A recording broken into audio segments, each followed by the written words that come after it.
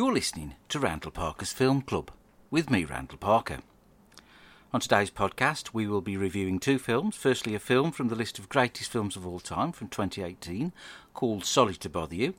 And then we're going to turn our attention to a film requested by a listener called When Saturday Comes. We will also have a few of your emails, a Randall's Recommends, and as a treat I've come up with a new section of the podcast, but a bit more about that later on. But firstly, over the past few weeks we've had a number of emails and people contacting the podcast asking about Mum and how she's getting on up at the specialist unit of the psychiatric hospital. Well, the great news is Mum will be coming home at the end of this week and she's responded well to treatment and she says she feels like a new person. We went to visit her at the weekend and she did seem so happy. Mr. White had a word with the doctors who seemed to think that something at home must have traumatised her. Something tipped her over the edge. I can't think of anything it could be. I mean, I look after her at home, so surely I would have noticed something. Treated Mum to some flowers. Actually, found them tied to a lamppost at the end of the street. Yeah, so took her the flowers and a little teddy bear that was there too. She appreciated that, I could tell.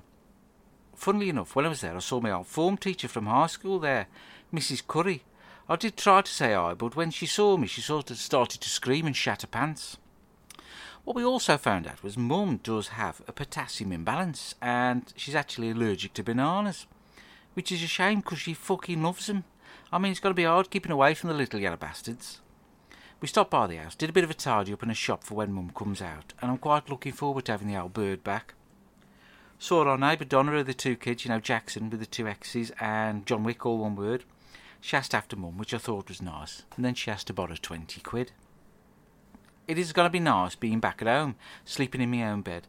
Mr. White's been doing my fucking nutting.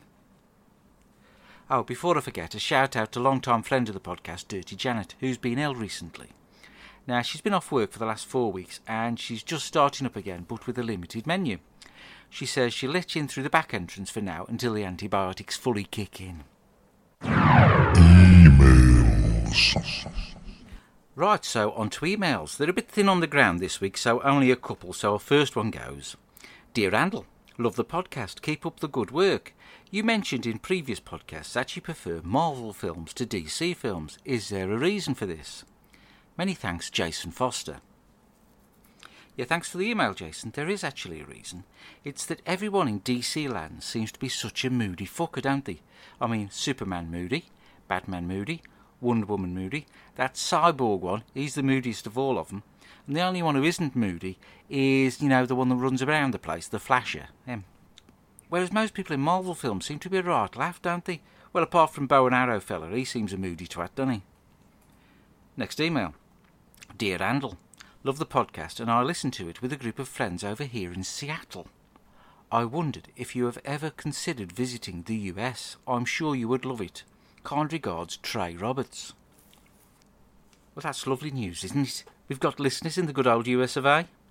Funny, actually, we were talking about the United States and visiting there the other night, me and Mr. White. Well, not long after his wife died, about 9 years ago, Mr. White decided to take a couple of months off from work, and he drove all the way across America. He went from Chicago all the way along Route 66 to California. Took him about a month and a bit. He didn't rush, he took it at his own pace. He said it was amazing and the women were out of this world. Big girls, really big girls. Yeah, and he went into a lot of detail how big the women were. Bit strange, that. He did say he'd love to do it again. The feeling of freedom, the sense of adventure, the big open roads. And then he said if I liked, I could go with him. He said that the big girls would make a man of me. Then he went on for another half hour about how big the women were. Randall Parker's Film Fact. When filming Saving Private Ryan, Steven Spielberg decided to kill off Vin Diesel's character earlier than planned, as he wouldn't stop banging on about how he wasn't fat, they were muscles, and he wasn't bald, he just chose to shave his head. Randall Parker's Film Fact. Yeah, Mr. White just kept on saying big girls, big fat girls. I do think it had a bit to drink.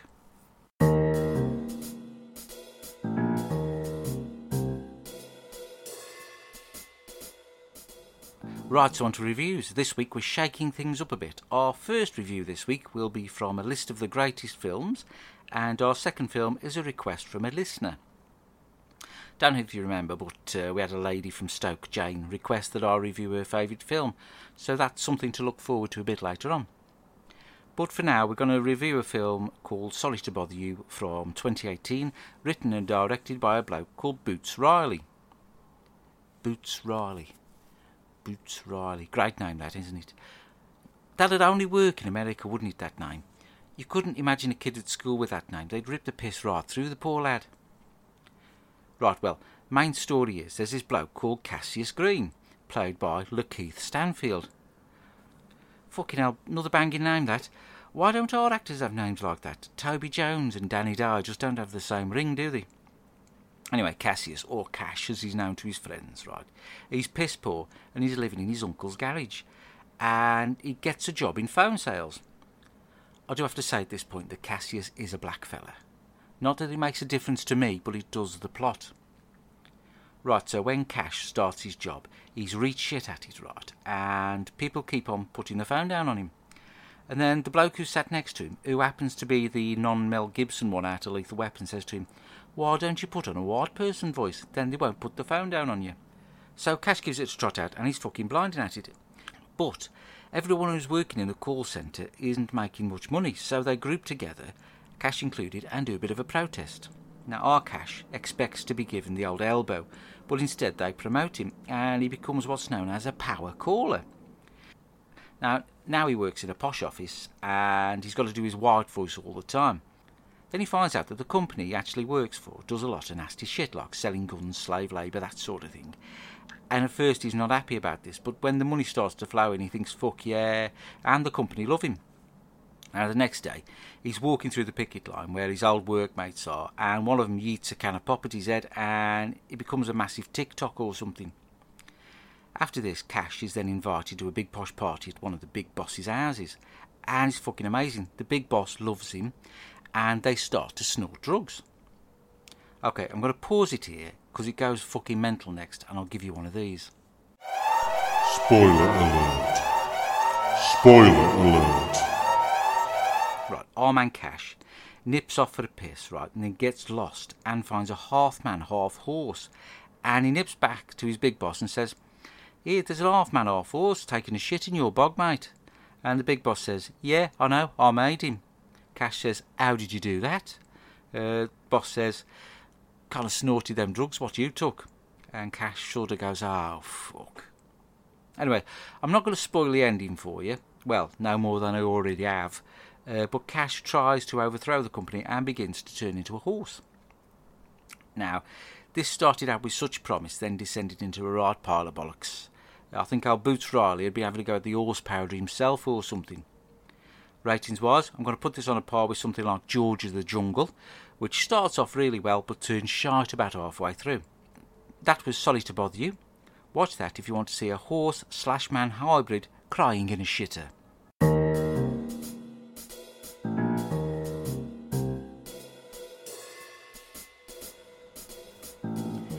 Big shout out to the gang at White and Bailey Fabrications where I work.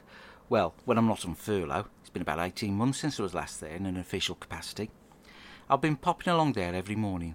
Gets a lift off Mr. White. He drops me at the gate. But according to Mr. White, unfortunately, due to the business insurance he's got, I'm not allowed in the premises without written permission. But once things pick up a bit more, I'll be back down there with the rest of the gang. Usually have a slow walk back via Morrison's. I'm boycotting Asda, obviously. Then onto the library, and then a couple of laps at Queen's Park. Oh, I meant to mention, I had a phone call from the police the other day, and I'm in the clear over the whole body in the bag situation. Don't know if I can tell you too much about it, but a man in his mid-20s has been arrested in connection with it. Now, Tommy Slippers says the gossip down the chip shop is that they've collared dealer Dave for it, and they've suspended his dad, who's the local DI down the cop shop. But as I've said before, if Tommy Slippers says it, it's probably bollocks. Now, on next week's podcast, I shall be back home in the bedroom where I belong. Won't be sad to leave Mr. White behind. He's been slowly getting on me tits. I think he's a bit thick, to tell you the truth, right? Like the other day, I asked him to get me some Vimto, and he comes back and he's got me the cordial and not the fizzy. When I pointed out the error of his ways, he says, right, get this, it doesn't matter that much, does it? There's been a few times when he's really lost his temper. For instance, the night I set the tea towel on fire. He got in a right mood about that. It's nothing that a lick of paint won't sort out. He went right off the deep end if he asked me, shouting and swearing at me. So I thought I'd use the trick that I do with Mum when she gets like that and bung him in the airing cupboard for a couple of hours. Tell you what, he don't fight fair. He was scratching and biting me when I was putting the cuffs on him. He soon calmed down and I let him out. Anyway, later that night when he dropped off in front of Celebrity MasterChef, just for a joke, I tipped some water on his lap when he went to sleep, just to make him think he'd peed his pants, you know. But he got really upset and then said, I don't want to go the same way as me dad. And now he keeps nipping off to the bog to stick his finger up his arse to check his prostate. Anyways, on to the news section of the podcast. They did what? Right, so the other day I was looking through a bunch of records in a charity shop and there was one called Kenny Ball's Hits of the 60s featuring the Black and White Minstrels. And on the front there was a bloke I presume was Kenny Ball and then a bunch of blokes in full blackface looking about as racist as a bunch of fat men at a BNP march. Now, it's hard to believe that this was actually acceptable back in the day, and every Saturday night a bunch of grannies would sit around the TV and watch a bunch of these blokes sing songs. Well, this got me thinking, this must have happened in loads of films, and I looked it up, and I was right. There was a film called Birth of a Nation about the start of the Ku Klux Klan in the silent era, and reasonably recently there was the James Bond film Skyfall, where he turns up unannounced in a lady's shower with his cock at full mast. Now, things were different back in the day. You couldn't say and even. And when I was a lad, you used to hear a lot of people refer to someone as a. Now, I'm just glad that things are changing, even though perhaps a bit too slowly. So every now and then, I'm going to take a look at a film that, if it was made now, would make Twitter shit itself inside out. So we're going to start off with a film from 1986 called Soul Man. Now, this is basically the story of a rich white boy whose dad won't pay for him to go to Harvard. Now, that's a posh university in America. And so instead of finding his own cash, he decides to apply for a scholarship. But the only one he can find is one for African Americans. So this lad takes a load of tanning pills to make him look black. Yeah, you heard that right. Anyways, he finds out that being black isn't half as much fun as he thought it would be. And he tries to solve racism. So at some point, some bloke went into a film studio meeting and pitched this film, and someone said, you know what, mate, I'm going to let you run with this one. Oh, and I'll mention that it's written and directed by two white fellas, with no input from any person of colour at all. Oh, and by the way, the film is as bad as it sounds. They did what? Another one of them next time. Right, I popped down the local cinema the other day to watch Shang-Chi and the Legend of the Ten Rings, and I got talking to Kung Fu Dan on the food counter. Now, he's offering a streaming service for £8 a month, and you can watch any of the films they're showing down there online anytime you want. Dan was telling me that off the dark web he's managed to get his hands on some ex-Russian military spy cameras that he's put in each of the screens and some clever software so they can't trace it back to him. I did ask Dan, how could I get on the dark web, and he told me that if you go onto Google Chrome and click the incognito tab, that's the dark web. You learn something new every day, don't you? Randall's requests. Right, thanks to Big Ken for that jingle there. It only cost me a big Mintero. It was a bargain, that. So last week I had an email from Jane in Stoke and she wanted me to review her favourite film.